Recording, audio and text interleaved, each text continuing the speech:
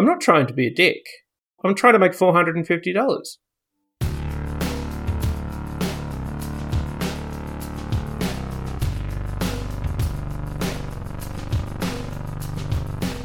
Welcome to Everything Hurts. My name is Dan Quintana from the University of Oslo, and I'm here with James Heathers from Cypherskin. James, you've been causing a ruckus online today. I didn't mean to. Can you explain to those listening at home, on the bus, wherever they are, what you did? Until 2 months ago, I was an academic, as anyone who's listened to this podcast for more than 20 seconds will be very well aware. Now, I'm still a scientist, but I'm not an academic. And I still get review requests all the time. And how I think about work has changed a lot in the last couple of months. I mean, obviously I knew this was a possibility before I did it, so it wasn't some kind of shock as much as, you know, I have to have a more mercantile mindset to do my job. So I woke up this morning, I've got this review request hanging around, and I'm trying to do my inbox and make sure I'm clear and ready for the day, because I'm writing a report for the government right now on a project that we're working on, and it requires like attention to detail over time. So I have this review request, and it suddenly occurred to me that basically someone was trying to engage me on a consulting contract, and that was the first thought I had. Not, this is a review request, I need to do my academical service, but someone is requesting work. And I thought, well, what do I do now when someone requests work? And the first thing, because I have thoughts like this all the time now. Someone says they want to have some kind of technical relationship. You go, okay, well, we'll have to get a non-disclosure agreement in place so we're both protected if anything that we're working on slips out. Because a lot of the time we're working on things that can't be released. They can eventually, of course. They go into patents, or they go as trade secrets in hardware or software or something like that. Eventually, it all makes its way out somewhere. Right? Standard stuff. Yeah. So I'm going to have a conversation. I had a wonderful conversation with a biomechanist yesterday. Very, very intelligent man. The last thing I said before I got off the phone is, okay, well, we want to talk further. I'll get you an NDA, and We'll make sure we're both kosher to keep going. We'll do this. So if someone says, do you want to do work for money? My first thought is, I should probably send this journal a contract. I should send them an employment contract. So I have a few versions of that kicking around. I'm sure they're taken from other sources, because a lot of this language is very boilerplate. Yeah. I'm not a lawyer for very obvious reasons. So I got my standard employment contract and thought, yeah, this seems about right. I'll fix it up a bit and I'll send it. And there was a point immediately which surprised me, because obviously I remember being in academia because it was 20 minutes ago historically. But it's amazing how quickly your thinking changes. It was like, you're requesting work for money. Okay, let's get a structure in place by which we protect each other. As well, I work at a company now. We handle business contracts all the time. And I told everyone I did this, and I was not expecting. I was expecting half a dozen people to go, "Oh, that's pretty funny." Nice work, Heathers. Champagne Heathers. It's because I don't expect. I don't feel entitled to other people's attention. It's fun often. It's useful occasionally, but it just went absolutely crazy. I explained what my thinking was, why I do it. I mean, when it comes down to it, this has nothing to do with the authors, the editor of the journal, etc., etc., etc. They're acting on behalf of a large multinational corporation that is selling a service. They're selling a service. And that comes with a component placed with storage. It comes with an associative prestige, which investments have the same thing. You take $1 million from a guy living in a swamp, and it's $1 million. You take $500,000 from the canniest investor in the world, some Warren Buffett character, and that's a vote of confidence in a way that the other money isn't. Yes? So there's an associative component to this. It goes into XYZ journal, right? And of course, they take in money as an article processing charge. This is an open APC journal. They take in money as an article processing charge, and that's how they make money. And I'm not an academic anymore. I don't have to do academic service. I mean, it's hardly like it's an enforced idea to begin with. We've talked plenty of times previously about things that we've heard from senior academics are basically, well, there's no personal margin for me in reviewing, so I don't do it. Now, in some sense, that's monstrous. And in another sense, it's perfectly logical. Because, I mean, in the mercantile sense, they're right. And in the kind of health of the general field sense, they're an asshole. How many times have you, in your academic career, have you submitted to this particular publisher? Oh, 3 or 4, maybe. Okay. Did I pay any money? I did not. You got the APC waived?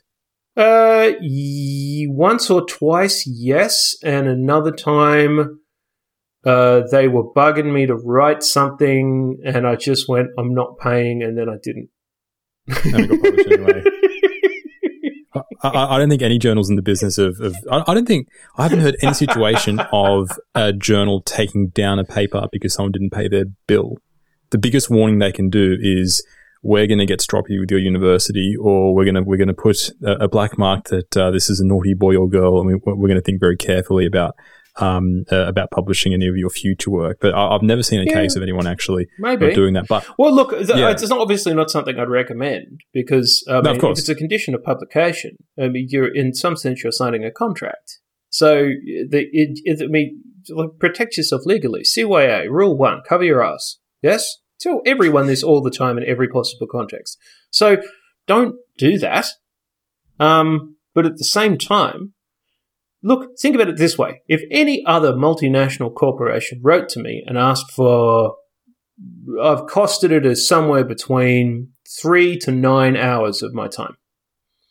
If anyone, if you were in oil and gas or construction or information services or intelligence or analytics or software or hardware, or you're a design company or any other business, if someone wrote and said, can I have your time?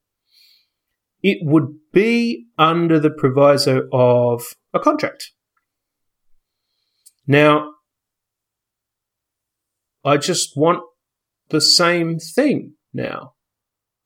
I didn't think you've got to understand, at the time, this didn't feel, people like, oh, this is a very radical act. Look at you stirring the possum. It's like, you can't understand. Look, I just needed a tip over into my perspective changing on this. I'm not trying to be a dick. I'm trying to make $450. Yeah. Your problem is with the fact that it's a for-profit publisher. Is that right? If this was a non-profit, let's say Collabora Psychology, where they have, I think I've seen the figure bandied around that if another organization is doing the copy editing and doing the hosting, the DOI minting, that about $1,000. Yeah, I'm not talking about overlay journals. About $1,000 is the cost of administering this stuff. This is a Collabora Psychology cost. This is a PeerJ approximate cost. Yep. That is we're basically breaking even. Is your issue with the fact that it is a for-profit publisher? Yes. Or with just this? Okay. Yes. Because I felt bad. Actually, I was doing this, and 2 of our former guests both reminded me I had an outstanding review for Meta Psychology, which I'd done most of, and I immediately completed this morning for nothing. It didn't even occur to me to ask. That service, that's a journal that they started, that it is in the right kind of, it's in a completely different headspace. But this is someone else's business product. Yes? At the end of the year, when they say, we're a successful journal group, they will say, we have this many journals that published this many articles. It is a core component of their business model that they do because they want to make money. Now, they will tell you that it's because they're supporting science, etc., etc., etc. If that was the case, I sincerely doubt that the amount of money involved would be the way that it is. I mean, generally, people who are sincere about that would not have the margins that they do. They have a ridiculous top line compared to what they actually spent getting this stuff out. And if they were sincerely interested in that, if that was the focus, they'd do it differently. They wouldn't have the overheads that they had. They would have founded and maintained a different organization if that was the central focus. And we know that because that's what everyone else who say that sincerely is doing. And it's not even necessarily an access to money thing.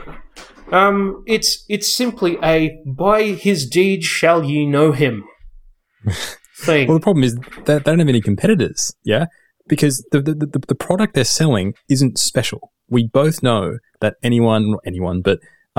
creating a LaTeX document or creating a copy-edited PDF is not beyond the reach of an alleged scientist. If you can use MATLAB, if you can use ARM, you can put these things together. So it really all comes down to the fact that you're buying the prestige. And prestige doesn't really happen overnight. Or maybe the only case I can think of is eLife. That I think is the only publisher which essentially set up shop overnight and had that instant prestige, only because of the names that it was associated with. But generally, these publishers know that competitors can't come up and come up with a new publisher or a new journal because the product itself is no different. It's infuriating. And the problem is when you take that and you take all these things and their products, they're then the people who run sort of research education frameworks and shit like that within individual countries. They agree to value the product by saying this counts as research within how evaluation is done. By saying that. And when you say that and people agree with you, then you have it. That's kind of the center of it. It's not just an aggregation of information in the same place. It's an aggregation of information in a place where the commercial organization has a relationship with higher education and funding bodies that say this counts. This counts in this context. So if you start a journal and it ends up being rated A tier by government whoever, then it has the prestiges. The way that you get the more sort of ineffable version of that happening over the time is you continually publish good things. But that takes a very long time. There is a tremendous drag factor at work for how long it takes to build a history, a narrative behind all this shit. And I had no idea everyone would get so excited about it, Dan. I thought it would be interesting. I think there's a non-zero chance that they'll pay me. They just asked for the work. I have heard many cases of publishers going, hey, we can't pay you, but we can send you $300 worth of textbooks, $300 worth of books. I have seen that a number of times. I don't want $300 worth of books. I don't want the books to be valued in that way in the first place. I mean, they don't pay the authors properly. Swear to God, Dan, authors would make any given academic textbook. Yeah? If you sent the authors $15 in the mail in the form of a personal check and you nick the book off the internet, it'd make a lot more money. Yeah, for sure. So do that. Yeah, no. The thing is, like, these publishers already have a system. I peer reviewed. This is very refreshing. I got an email going, "I'd like you to peer review this thing." I'm like, "Okay, this is pretty standard. This is a book, so we're going to pay you for this." I'm like, "That's interesting. That's never happened to me before." Except in this case, they paid me with, I think it was about $300 worth of books, which is a mixture of textbooks and sort of like pop sciencey stuff, and it was great. It obviously wasn't cash in hand. But to be able to actually apply my expertise and get compensated for it was really refreshing. So publishers have this idea already, but they haven't actually transferred it across to journals. But someone raised an interesting point. Thesis as well. It's quite common. It's quite common to be paid to review a thesis. Yeah, I just reviewed one 2 weeks ago, and I'm getting paid for it. There you go. Okay, so it's a matter of it. So is it a matter of length? A book is longer. A thesis is longer than a paper. Oh, I don't think that's it. I really don't think that's it. I think it just happens to be a different category. You have a lot of terrible thoughts. I mean, a lot of theses are just a bunch of papers with a staple on the top left corner to begin with. Exactly. Look, I saw someone raise an interesting point. Let's say, all of a sudden publishers turn around and go, okay, cool. We're gonna pay you, but in order to maintain the value that we give to our readers, we have to increase the APCs accordingly. Mm-hmm. So papers are going to be more out of the reach of people because it's more expensive. Okay, so there's more market pressure to start new journals, and everyone gets sick of the idea of bullshit prestige. Everyone always gets stuck on, like, what are the proximal and distal causes when it comes to, well, let's predict what's going to happen next. This is what they're going to do. Then what are you going to do? Everyone always lets the hypothetical future fuck up the present when it comes to changing something about this. Always. There's always a reason. There's always some market pressure that's going to move. Yeah? I don't regardless. agree. What about that don't you agree with? I don't agree. If it was a case of if there was market pressure and people could actually put out a better product, it would have happened already. Now, I'm saying if there's more. If like say every APC is now $5,000 or whatever the fuck like a Nature Inverted Nipples charges now for whatever the fuck that one is, the really expensive one, right? Nature Communications, yeah. I can't remember which one it is. There's got Nature everything now. Nature beeswax, Nature fuchsia paint. I've no idea. If this starts to happen, and they're increasingly untenable, the pressures will change, Dan. It's like that idea will have to die. It will have to die reasonably soon. Community journals will have to be set up because the market can't support it. There's going to have to be changes and transitions. You can't throw your hands up and say, well, like, it's going to stop in the meantime. But at the same time, you can't start a mass movement when everyone is already within the space that they have to be in. I'm very, very annoyed with the concept of, like, anyone who starts a sentence with, if only everyone would. If I hear those words in order and you're talking to me, instantly behind my eyes, I thought, oh, I'm talking to a dolt. I'm talking to a fucking thicko. Yeah? Because that's not reality. You're just saying, oh, if only every single thing was completely different and people didn't behave like people, isn't reality annoying? Yes, it is, but it's the only one we've got. Sorry about that. I mean, you deal with it all day at work anyway, trying to pry shit out of it. I don't know why all of a sudden it's not good enough for you. Jesus Christ. I still disagree with you because we've seen over the past 10 years or so, publishers for their prestige APC or for their prestige open access journals have asked for increasingly high costs. These things have gotten higher over time, and people aren't voting with their feet, and they're not going, that's not too expensive. They're finding other ways of getting the money together, or either that or Dan, if every paper cost $20,000, what would happen? Okay, every paper, that's a completely different story. Okay, but that's not going to happen. It's not going to happen, right? You don't let me finish an argument anymore. You buy one fancy shirt and all of a sudden you flash Jack and I can't finish a fucking sentence. What would happen if every paper cost $20,000 to publish?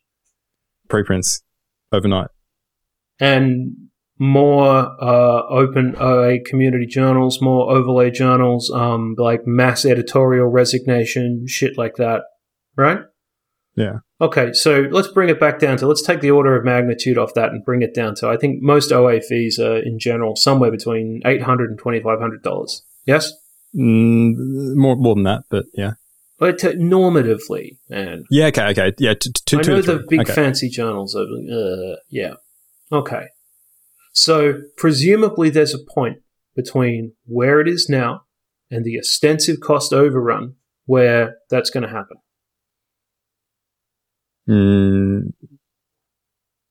Yeah. Right? But what, 5 grand? 10 grand? 15 grand? This is all, I mean, it's all totally out of reach within a lot of researchers in developed countries, let alone the rest of the world. Sure. Right? Okay, and then you get all this guff about fees and waivers and and that's only ever going to be a partial solution. If you give everyone a waiver, they don't have a business model. It's like, well, we have a business model, but no one else has to follow it. It's obviously not a fucking business model. There's just permanent exceptions to it. So, do you know what the other thing is? I'm going to be selfish for a bit. Okay. I'm bored of it not changing. This is the inaction. Everything's been said. Everything's been done. It's been tried. It's all tired. It's worn out. The counter-arguments are tired. I'm fucking bored of it. It's just all it started this morning, and now it's the afternoon, and I'm off on a blood pressure raising fucking tirade about it. I just want $450. They have probably millions, and privately owned company. Someone's making lots and lots of money. Now, this is the thing. Here's the thing that I like. They don't have to give it to me. This is a commercial arrangement I'm offering them. Asked me to form a commercial relationship. I have a contract proposal. They can say whatever they want. Whatever they want. I'm not going to waste anyone's time. I'm not going to waste the editor's time. I'm not going to waste the author's time. I'm going to write to the people who run the thing. Yeah? I'm talking about the hypothetical. I already did this. I'm going to talk to the people who run the thing and have the books and say, I want this. Now, that does not... If that's considered like radical, then something's fucked. Because it's not radical, it's very mildly cheeky and normal commercial reality. I am not trying to be a smartass here. I am deadly serious about this. I want to be paid for my time. I have issued a contract. They can accept it or they can not accept it. If they don't accept it, I will watch reruns of The Thick of It and drink beer on the couch. We'll have to keep an eye out and update on how they respond. Oh yeah, look, we'll see. But journals are going to keep writing to me, and I'm going to keep asking them to pay me. Yeah, because it's not the publisher that's emailing you. I tell you what. No, it's not the publisher. It's a representative of the publisher, Dan. Yeah, people are acting in the capacity as a representative of the publisher. So your representative... So no one who runs a fucking account somewhere is... Or someone who's a CEO in an office, he's personally responsible for all the purchasing decisions being made within the organization. It's like, oh, well, they're completely disconnected from the day-to-day reality of that. Of course they fucking are. It's an enormous company in lots of different countries. Yes, duh. Why the fuck would you tell me something that's so obvious? Don't do that.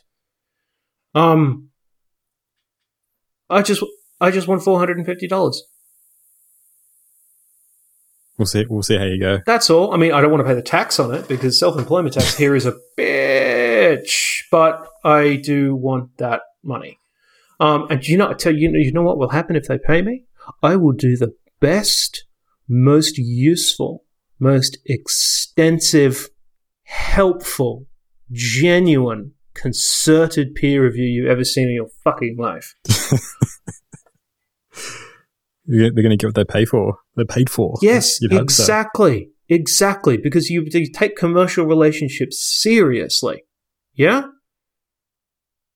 If they're going to value my opinion, I'm going to do a fantastic job. The only annoying part is it's in the contract. That's not allowed to be reviewed. Now, obviously, I don't agree with that on a principled level, but it's what they want, and I'm accepting it as a condition that I've written into my contract. Would I prefer everyone else got to see my really cool review? Yes, I would. But they have asked to form a commercial relationship. This is a commercial company, by definition. So, if they want the rights to it, it's the same as writing anything else for money. I've written lots of stuff for money. People pay me, but then I don't get to publish it elsewhere. That's the contract. Yeah. And for all the little community journals and people working in non-profits who send me review requests, I'll probably do them anyway for nothing, and then you can give it away to as many people as you want. But a company has requested my services, and they're not free. It's liberating, isn't it?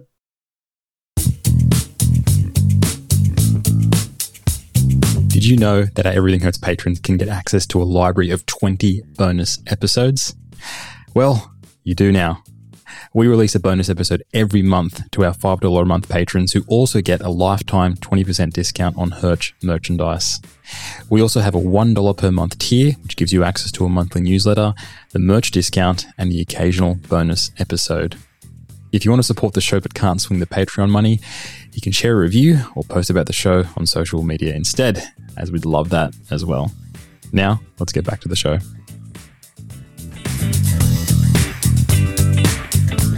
So you sent me a really good idea for your that grin. If any people could say, "Oh, we're recording this, so we're going to post the videos, so people will see it." You had a really good idea for an episode. Do you want to lay down what your idea was? Do you even remember, James? Yes, it's an extension of being unpleasant to you. We're doing this is going to be a 3-part exercise. We're offering an amount of hypothetical money, right? And we are going to be our own grant agency for a bit. Wow. Don't you wow like that? So I have no idea whether or not your ideas are any good. We'll find out. Oh, yeah, you're goddamn right. We'll find out. So, how many ideas you got for me, Dan?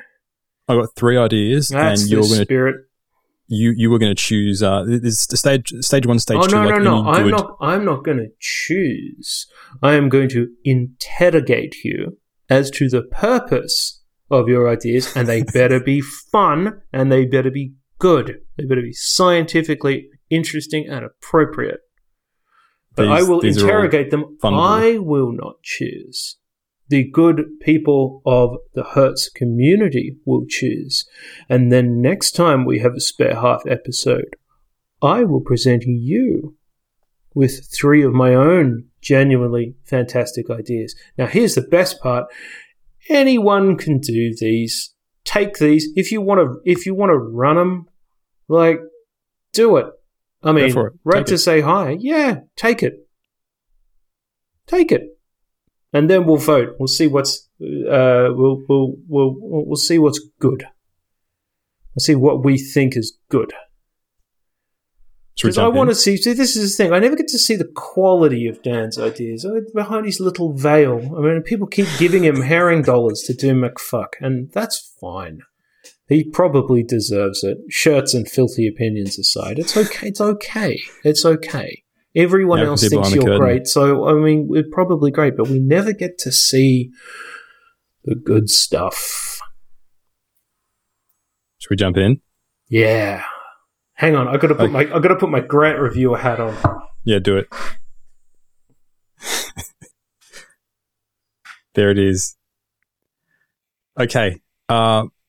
Grant proposal number 1. This is titled Redefining Adherence to Blanket Recommendations. And we know a couple of years ago, there was a paper which argued that we should redefine statistical significance, which caused a bit of a stir, and a lot of people took it very seriously. It's a serious idea, but a lot of people took it very seriously because there was about 80 authors on this paper that put their name to this idea that we should redefine statistical significance to 0.005 instead of 0.05. And I think this was an interesting exercise in a lot of people get together and actually put together these recommendations, and depending on the journal they're published in, they're taken very seriously. So I'm very interested in if people actually followed their own recommendations. Someone already did this. No, did they? Yes. Someone actually tracked this down and did this? Yep. Okay. Wow, that idea's gone then. Sunk. I've been sunk. Did they really do this? You've been scooped. I've been scooped. With an idea you haven't even done yet. Oh, gee. Oh, well, my God. How how did you miss this? You tit. I did not see whether... I saw people bandy around this idea, but I didn't actually see that someone went through and did this, because my idea would be to actually check... Who was it? Oh, I'm certain. Oh, man. Who was it? Oh, we'll have to look it up. Wow, that idea is already in the bin. There we go. It was that good that someone... I'm certain someone did this. Yeah, because Ioannidis said that lot picked it up for a while. There was at least one study where they looked to see if things were better supported, if they met the reduced p-value threshold. Okay. And there was an initial commentary on it, but I'm pretty sure someone wrote around to try and figure out whether or not people were doing it themselves. It was like you made this commitment, like, did you do it? And I can't remember what happened to that. Oh man, I think it might have been. I think they annoyed a bunch of people when they did this. Someone can find this, but anyway, I'm about 98% sure that someone had a go at this. Okay. Yeah, I mean, because what I would do is I would actually check registrations that would happen after the date. Publication lag time is huge. But there's not as many registrations as there are papers, are there, Daniel? Of course, but assuming I would look... Yeah, but I would look at, for all these people who were doing hypothesis-driven research, I would actually look at the registrations that would occur after they propose this. And those things you could say definitely, okay, this happened after the date they proposed it. I think this comes back to this idea that I am now very hesitant to make recommendations like this for that very fact, in that if I make it, I have to actually do it. I remember that we put together this paper for HRV reporting recommendations. The first iteration was actually HRV, how to actually do these studies. But then when we were talking about this, we actually figured out, hang on a minute, like there's no one-size-fits-all approach. And you can't really tell someone how to do their research because problems are different, but you can actually tell someone how to report their research. And because I couldn't actually say this is how you should do your research, because there's no way in the future I can anticipate how I would do my work. That's why I think these recommendations papers can be a little bit dangerous, because they kind of they I mean, if you believe in it, cool, do it. But if not, then yeah, you can look a little bit silly, and I'll be curious to see. I mean, why would you get angry that someone pointed out that you didn't do what you said? I don't understand. Because you were trying to get away with not doing it? Yeah, exactly. So you'd get, of course you're going to get angry at them, but like, what's your defense? Oh, of course you're going to get pissed, but you can't say you shouldn't have done that. Well, yeah, you got busted. You got busted. Well, I mean, you didn't do what you said you were going to in a public statement that is designed to provoke accountability. Yeah. So, go fuck yourself. All right, so we're gonna knock that one out because apparently it's already been done. So let's go to my second one. Okay, so this is the idea of what are the effects of high. This is very very topical actually. What are the effects of high compensation on the assessment panels of the quality of academic hires? Okay, so this idea, a lot of the mess. Okay, you have to unpack that one. Okay, so a lot of the mess we've found ourselves in when it comes to prestige and when it comes to rankings, university rankings, journal rankings, impact factors, is the fact that people don't have enough time. Yeah? In an ideal world, when you were assessing a candidate, looking at their track record, you would go, here are 10 of their papers. have a close look at their papers to see what they are like as a researcher and whether they're a good fit for the department. But people don't have time. So instead of doing that, they will look at the university they graduated from. They'll use all these heuristics, the university they graduated from, their supervisor, and the journals they publish in the impact factor to go, this person will be good. But what I would propose is, okay, what if we actually pay people to spend a lot of time on making these assessments? I don't know what that's going to be. Maybe it's a full day per person, or 2 days or 3 days per person to go through all their work. But what you can do is treatment as usual, so to speak, is the typical, let's just assess them as normal, look at their impact factors, maybe read a paper or two, and then randomize other people to actually get paid a fair bit of money to do these assessments. And then longitudinally, in the future, you can actually look and compare those two groups of people for how these how these candidates actually performed in the future.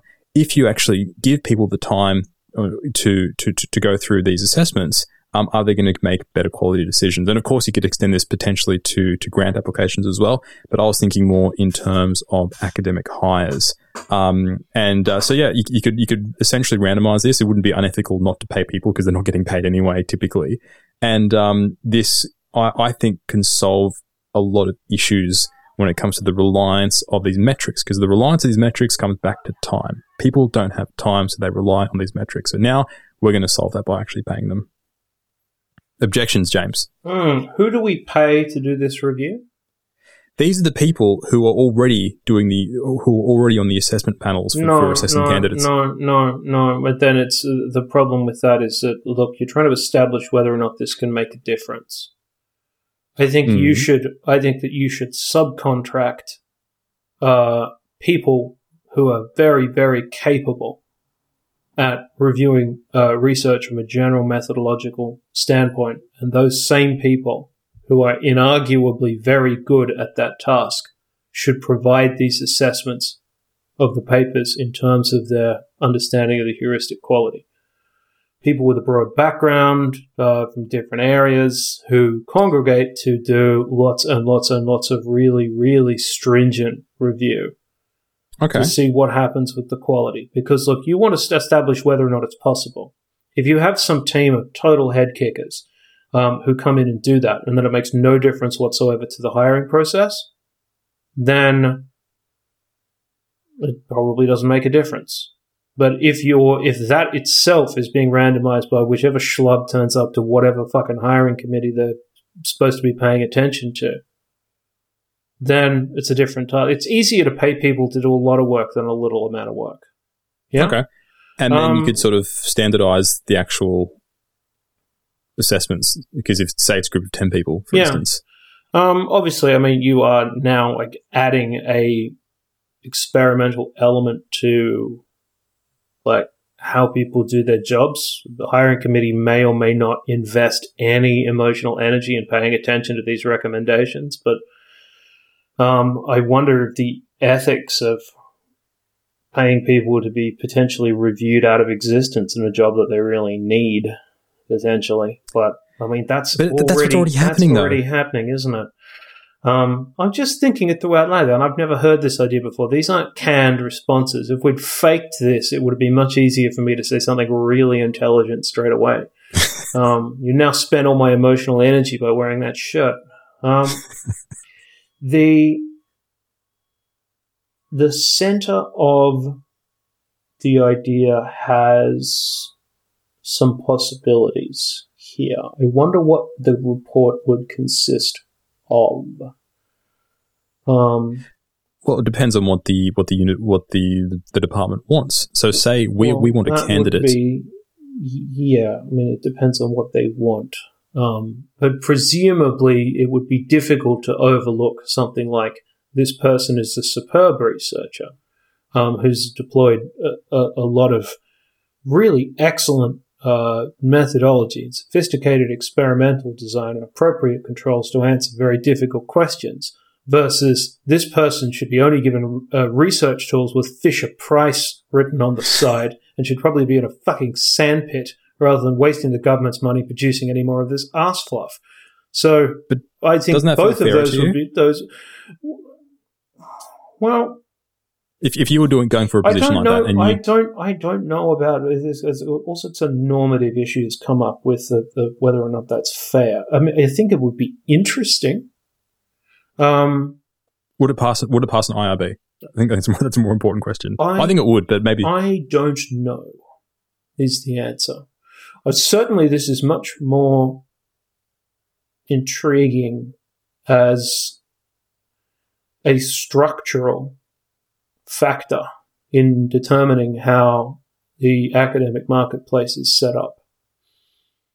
So, okay, I accept the fact that this is an idea. This has definitely occurred. You have quite a lot of money to be able to do this. I mean, presumably there's people who'd be able to do this for, I don't know how much money you'd have to spend. I think potentially, this would run for quite a long time because there aren't hiring committees every day at a lot of different institutions. So actual mechanics of this, it would have to go for quite a while. I suppose your primary costs would be staffing and subcontracting costs, which mean essentially you're just spending all of this on wages. So there's not a lot of persistent value there. It's beyond the research. So, Jesus, you better do you better do a good job. Okay, you haven't embarrassed yourself. I still love you. It's okay. Good. So I've got 1 out of 2. Not very well so far. All right. Why don't you hit me with a third one? Okay. So this third one. I'll put my grant reviewer hat back on. It was going to fall off. Do it. It's actually an upturned beaker that I'm using as a water glass, and I don't know why it's my grant reviewer hat, but it looks ridiculous, so I'm into it. Okay. So the final one is a pre-flight paper submission tool. So this is a tool that you would use. Think of it like, give me weird looks here. Think of it like Grim or StatCheck on steroids, but it does a lot of cool stuff. All the stuff that you wish that you could do, it automates it. Okay. So you put your PDF in there, it runs StatCheck, it looks for consistencies in how you're reporting your tests. It looks for weirdness when it comes to Grim tests. But it does a bunch of other cool stuff as well. It goes in and it goes through the reference lists that you've done and then extracts the email addresses from the corresponding authors of those papers. One thing we're desperate to do is get feedback on our work. Yeah. One thing we've spoken about is how do you get feedback on your preprint? And our conclusion is you ask someone. Yeah. And a good candidate to ask is someone that you've cited. Have I done a good job in interpreting your thing? It takes a long time to go through and actually get the email addresses of people to contact them. But if this tool goes through, all these papers are linked to PubMed. And within PubMed, you can actually extract the data for the corresponding email address. The wheels turn, things go, brrr, and then boom, out comes a corresponding email address for all the authors there. So that's one tool in order to get feedback. The other thing that it does is it checks for dead links. Yeah. I've done this before. I've submitted a paper and I forgot to turn off a private OSF page. Yeah. A lot of people have done that. I've done it twice. Yeah. It's a super common mistake. Or it's just a dead link. The other thing that it could include is an acronym warning. Yeah. I came across a study a few days ago which found it looked at a corpus of 24 million papers and there's like 10 million acronyms that have been done. And about 80% of them have been used less than 10 times. Yeah, so it'll give you a it'll give you a warning. You have an acronym in your title, and it's not in the top 10% of acronyms. You should reconsider. So the idea with this tool is what are things that we can do that we can easily automate and give authors a warning before they actually submit. A final one could be okay. All right. So there are 3 elements to this idea. We'll take them in order of increasing utility.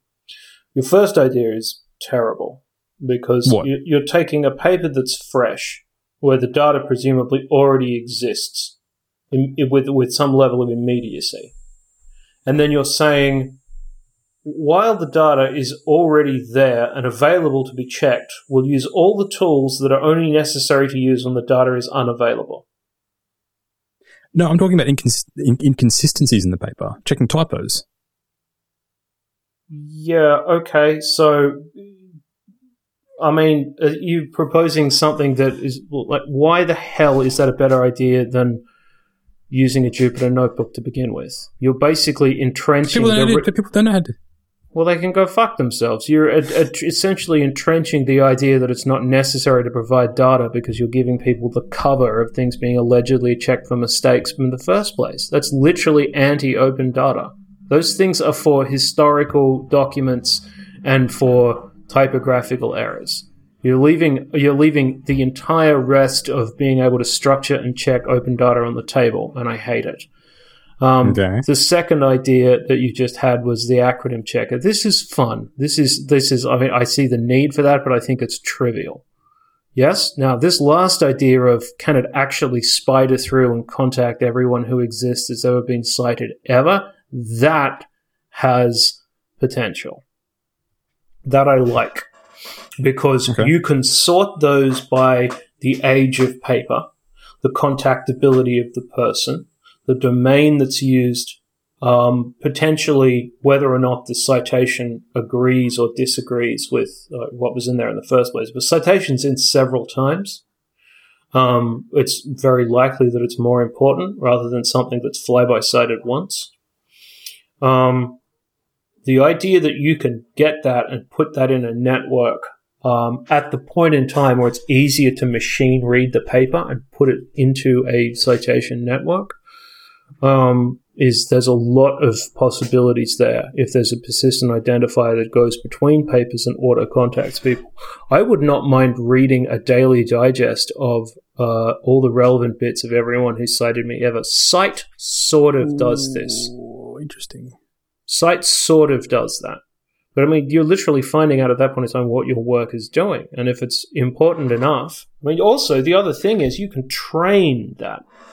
You have a lot of algorithmic potential there because you just send someone the email and go, is this a good or a relevant citation? Yes, no. You can get continual feedback on whether or not the goddamn system's working by sending emails and then getting answers straight back. The same way that JMS systems use instantaneous responses for yes/no decisions. So it's also a good way to find reviewers. It's you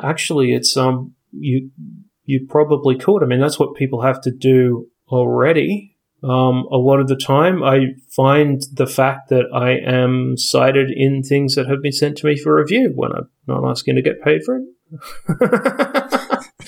But yeah, that is a lot of the time how people do it. You might as well save the editor the goddamn time. Yeah.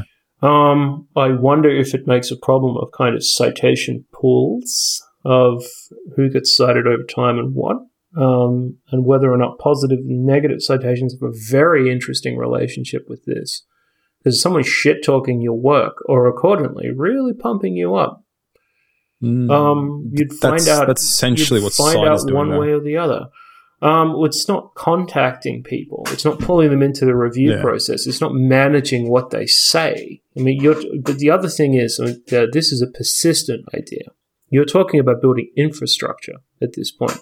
You're not talking about doing a project. You're talking about building infrastructure. This I like. I didn't think about automation. I'm a little bit hesitant about that, but the idea would be to actually get this list and going, here is the thing, do you want to contact these people? Why are you hesitant about automation? You're already basically a robot. Why are you being so rude to your kin?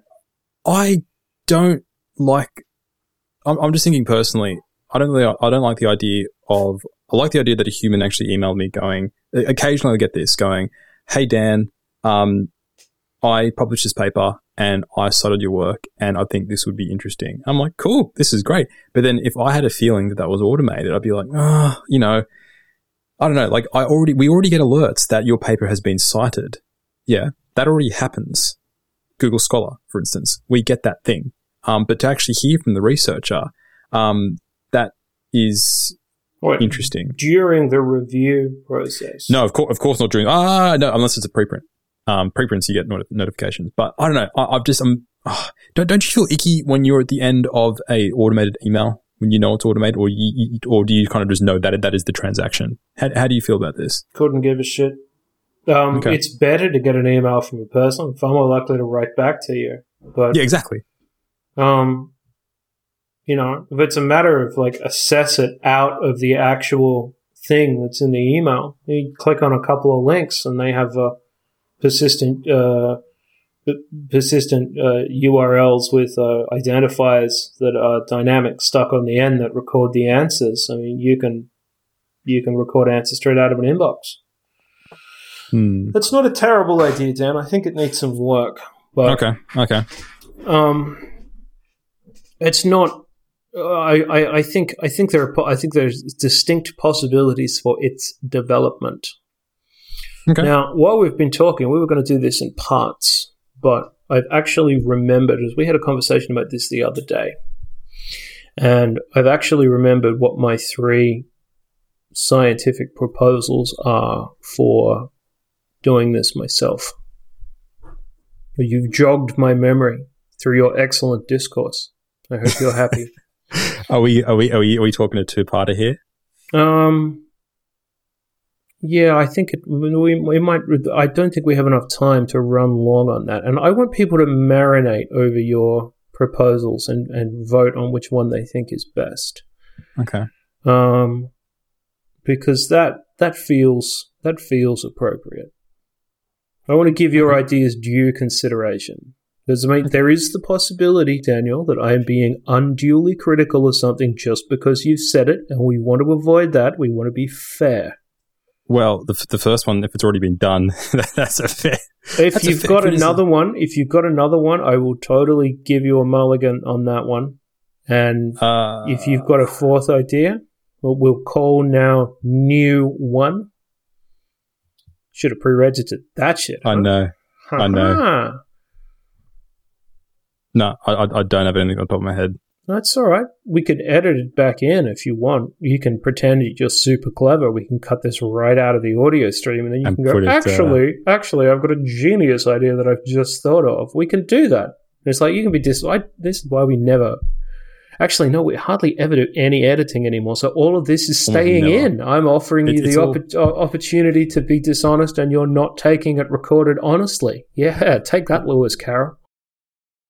Before we wrap up, I want to give a shout out to Christopher Magnuson, friend of the show, friend of the podcast. Christopher Magnuson of Our Psychologist fame. I'm sure you would have seen his incredible data visualizations on what Cohen's D actually means, what p-values mean. He's done some incredible stuff. You can actually buy his stuff. You can buy his prints online because they actually look really cool. Anyway, he's making sci-art. I always like that stuff. Really, really good. Like if I ever get sort of a budget to have art in my office, I'm going to buy some of his visualizations. But anyway, he has set up. Do you know what we should do? We should buy one and give it away. Done. Right. We're doing it. Let's do that. We'll do a comp on Twitter when the episode is released. But what Christopher has done, James, are you familiar with Discord? The chat channel thing, the state of being, obviously. Well, but I mean, Discord is like a multi-channel communication platform thingamajig that was originally for computer game people. White supremacists. Yeah. Okay. What? Yeah. No, it was originally for gamers. Then it became sort of half famous for as an organizing platform for white supremacists. But that's now been stamped out sort of to the same degree that other platforms have. Anyway, we are getting way off track. But Christopher has set up a Discord channel for open science, and it's a really interesting thing. Like, think of it like Slack, but public and more fun. Yeah, a lot of people have set up Slack channels for different topics. I know there's early career researcher Slack, there's mid-career PI Slack, and that's great. But except you have to sort of go through this idea of inviting people, and for me, Slack feels very work. Yeah, it's a place where you communicate about your projects, whereas Discord is like Slack, but it's public and it's fun. And what's interesting is that when you are introducing Slack to your fuddy-duddy professor, and it's like, how's all this done? It isn't immediately clear how it all works, but Discord has an amazing onboarding process, which makes it super easy to actually get started with how you do stuff. It's got bots. It's a heck of a lot of fun. And he started an open science Discord. And as part of that, I found it today. He's got a channel for Hertz, James. People are discussing Hertz on the Get Good Science Discord. That's what it's called. Really? And it's got and Meal has come from the grave. There's Mealbot. Yeah. And any sort of messages you get from Mealbot, who's there monitoring people. They turned Paul Meal into a bot. He's a bot, and this is fun. Can we say hello to everyone?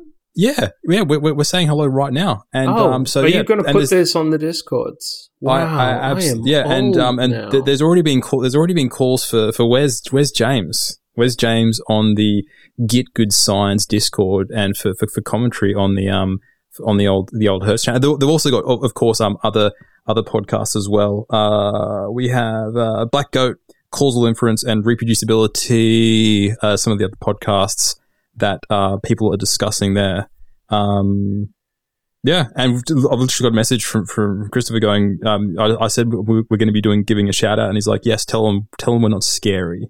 So yeah, it's a lot of fun. They're not scary. Why would they be scary? I don't know. Why would people assume that? What is this man trying to tell us? Now I'm scared. I think some people associate Discord with being sort of like a game, like a gamer type platform. But I think they're sort of changing. Why would that be scary? People, I don't know. People who like the Counter Strikes and they're not scary at all.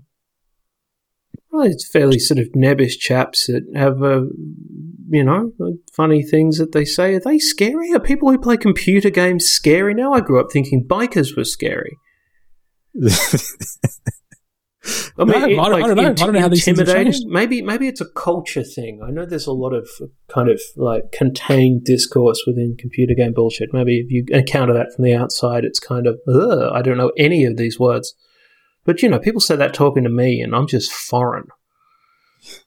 Well, yeah, so check out the Discord. It's a lot of fun. People are talking about it's generally an open science one, but people are talking about stats, general R stuff around GitHub, stuff around Markdown, LaTeX, Python, preprints, OSF, licensing, workflow, just cool stuff. Good Lord, he's thought of everything. Is it popular? And so right now there is. Let me just check how many members there are. So we've got like 120 people have signed up, and there's about 16 people who are online right now. And you can also have chat rooms, yeah. So you can sort of do a little breakout thing where you can go, hey, let's talk audio, and it's very easy to hook up your mic, talk audio, or you can talk video if you want. And people have set it up as like study rooms. So you and your mates, or a whole class, a whole psychology class, for instance, might have a Discord. Apparently, all the cool lecturers run Discords instead of Slacks, James. This is what I've learnt. And then here, you can actually have study rooms, yeah? And then while you're doing your thing, you can sort of go and have chats, and everyone's mic is on like a real room, yeah? So you're sitting around and having a chat. It's very interesting, and they seem to be doing really well, and it's a lot of fun. You've got your looking at things. It feels like it's just a matter of time before someone starts a journal club. Well, it's happening. People in certain fields are doing journal clubs where you every week. I mean, people are discussing papers on these. They're called servers, on these Discord servers, and then once a week, once a month, they're actually getting together via video, via audio, and doing the actual journal clubs, which is cool. I think this is a great idea because, as we've spoken about, a lot of people are fairly isolated in their departments, have no one to talk about their projects. But if you are part of a Discord channel, then you could have your own journal club, and it's really easy to set up. Huh? What fun! It's a lot of fun. So get amongst it, Heathers. I reckon you'll enjoy it.